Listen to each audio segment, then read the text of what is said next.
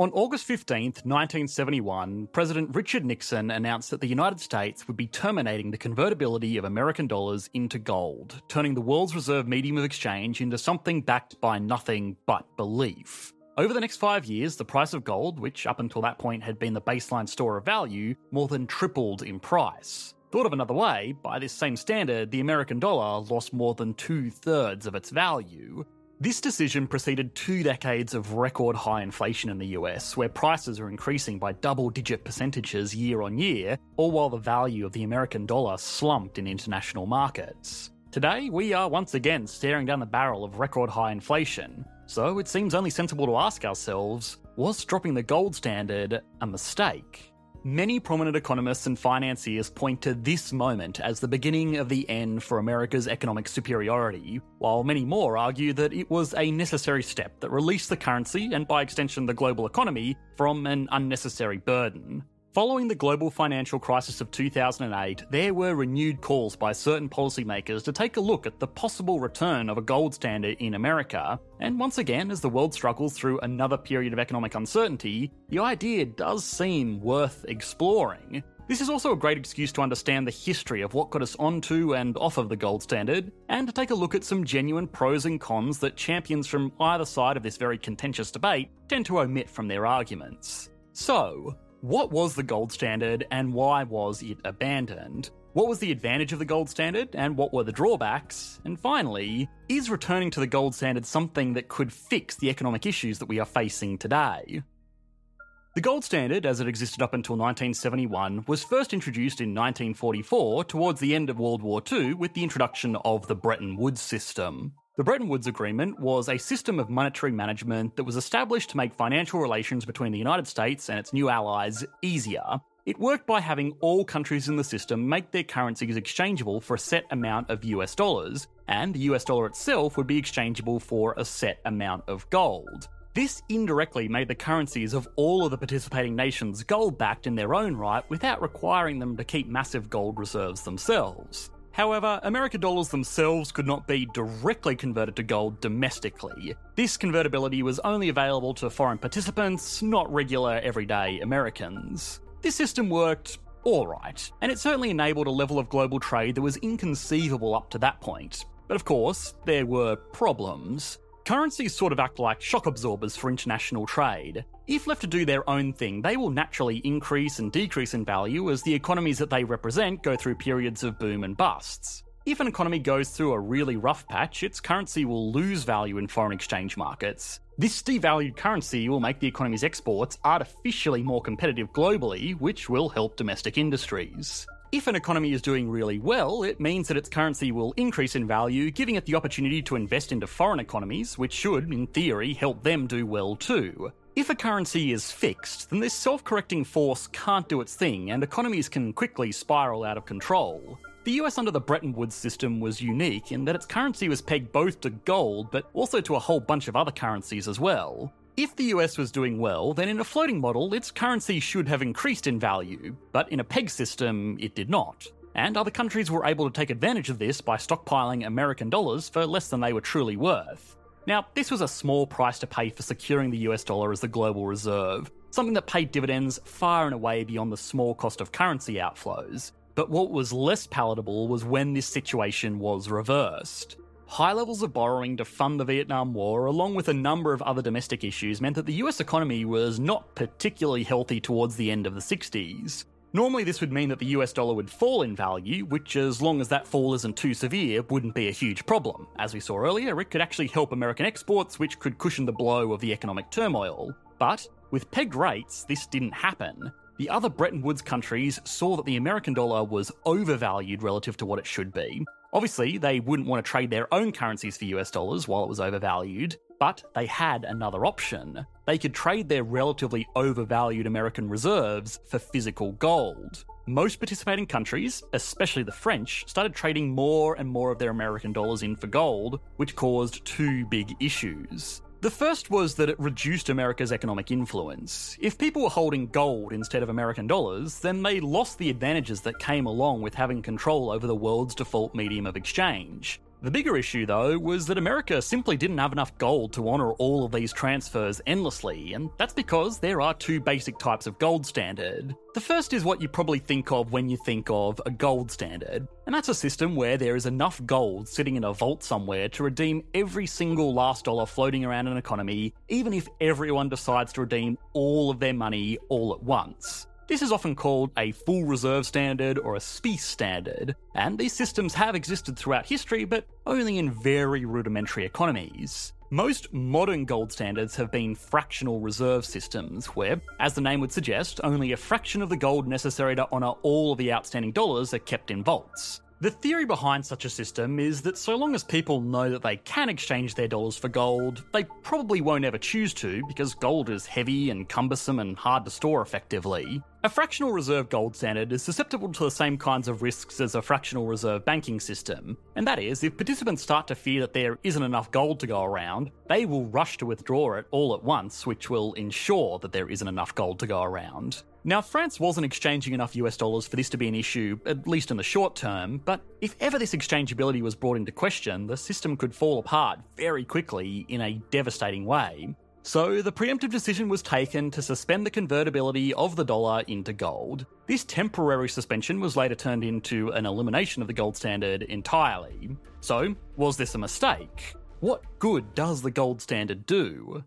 It's disingenuous to say that the gold standard is simply an outdated relic, because it can do a lot of good if used correctly in certain circumstances. Perhaps its greatest use is how simple it can make foreign trade. Gold is about the most fungible thing in the world. It's elemental. A gram of gold is equal in value to every other gram of gold in the world. It can be melted, recast, and melted again, and it will still be a gram of gold. For this reason, if two nations that are both on a fixed gold standard want to trade with one another, they can do so without fear of either of their currencies being worth more or less during the process of their business. In theory, this is still possible with pegged currencies that are backed by nothing, but there is still the inherent risk that despite the government's best efforts, their currency will still tank in foreign exchange markets.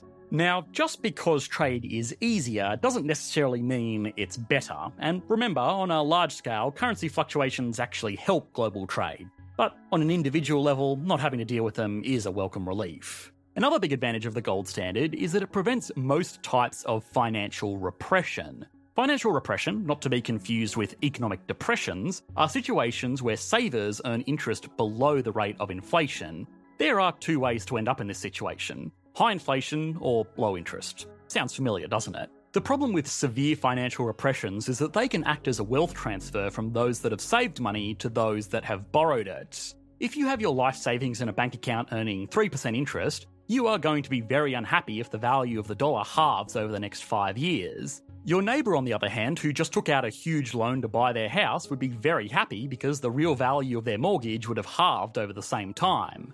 Of course, anybody who watches this channel regularly will know that a less severe version of this inflation scenario isn't necessarily a bad thing.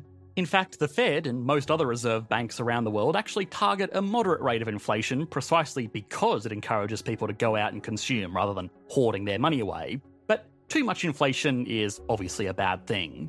A gold standard also prevents governments and central banks from using financial repression for their own devious ends. The mortgage holder that just happened to benefit from high inflation and low interest rates was a lucky participant, but governments themselves can also take on debt, and they are the ones with their hands on the levers to make financial repression happen. It can be very tempting for governments to inflate away their own debt to put themselves in a better financial position. This, in effect, is an invisible tax on people responsible enough to save money, which supporters of the gold standard argue should not be possible. And with money backed by real physical gold, it isn't. This is all great, but of course the biggest benefit of the gold standard is price stability. With a currency backed, even fractionally, by gold, it makes it much harder for reckless money printing to increase purchasing power enough to materially impact prices. Now, this is sort of true, but only in the really long term, and only with all other things being equal.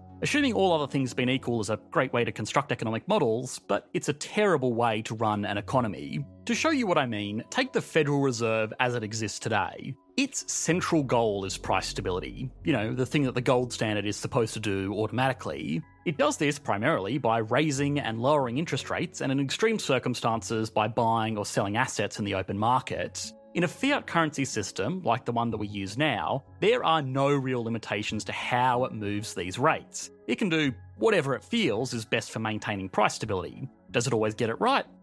Well, no, but it is better than the alternative. In a gold standard system, the central bank has its hands tied by how much gold it has. If the economy produces lots of gold and exports lots of stuff, it will have a bigger supply of gold-backed currency to play with, so it can reduce interest rates. If the economy's gold mines run dry and it imports more than it exports, then the central bank will be forced to raise interest rates and restrict the money supply. This can all happen completely independently of how the rest of the economy is doing. Gold reserves might be very valuable, but compared to all of the other industries in an economy combined, it's practically insignificant. This means that interest rates are not being set to stabilise prices. Instead, they are being set to manage the amount of gold the bank has. Matthew O'Brien perhaps highlighted this best in an article that simply featured two charts measuring inflation in America. The first from the gold standard period around the Great Depression, and the second from the period of quantitative easing following the Great Recession in 2008.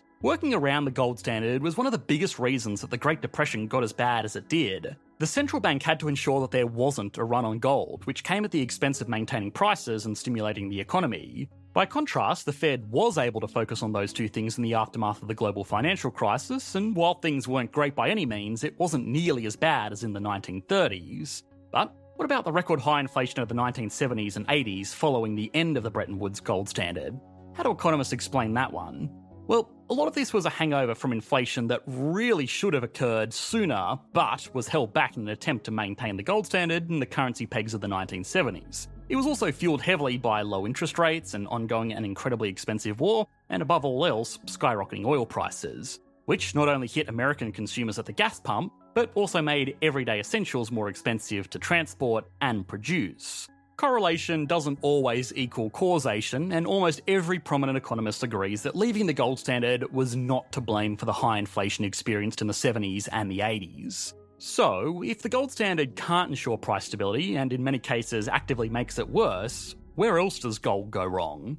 A true adoption of a gold standard would only really be possible for a few countries because gold is unequally distributed around the world. China, America, Australia, Ghana, and Russia produce most of the world's gold. Everyone else would need to get gold off a nation that is lucky enough to have it. They could do this through pillaging, which is obviously not ideal, or they could do this through mercantilist trade, which means countries try to export as much as possible while importing as little as possible so that they have net gold inflows that they can stockpile to keep their economy running. This might be slightly preferable to war profiteering, but it would still be a remarkably large shock to countries like the US, who are currently dealing with their largest trade deficits ever.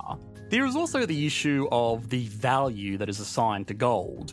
If the USA wanted to implement a fully gold-backed system, which is what most of the gold standard hardliners argue for, then the price of gold would need to increase significantly. There is just not enough gold to back all of the dollars out there at anything approaching current market rates. And if the US did introduce a fully gold-backed system where the price was off-market value, then cunning arbitrageurs could just trade in their dollars for gold, take that gold to another country, sell it for euros or whatever, and then trade those euros for more dollars than what they started with. It wouldn't take very long for this system to break down.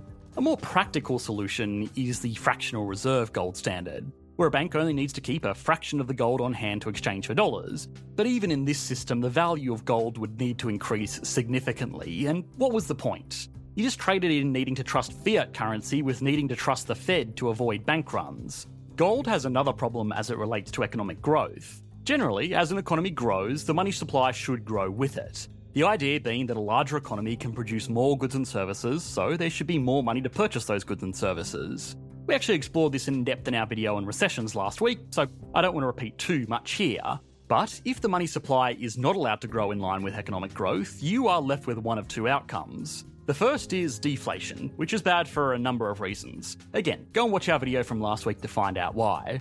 But another thing a restricted money supply can do is straight up restrict economic growth. If the money supply is restricted to what a central bank has sitting in a vault, then there may not be enough liquidity floating around to facilitate genuine expansion. We tend to think of the post-war period as the golden age of America's economy, a time when America just so happened to be on the gold standard. If we look at the data though, in the 20 years between 1951 and 1971, America's economy roughly tripled in size from a GDP of $336 billion to just over $1.1 trillion.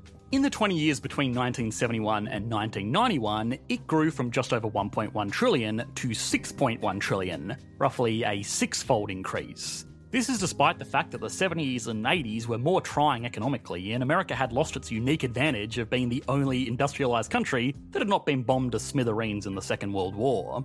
Were there other factors contributing to this growth? Yes, of course. But a lot of them, things like unrestricted free trade, free-wielding monetary policy, and even inflation that encouraged people to avoid sitting on their money and instead getting out and using it to contribute to the economy, would not have been possible on the gold standard.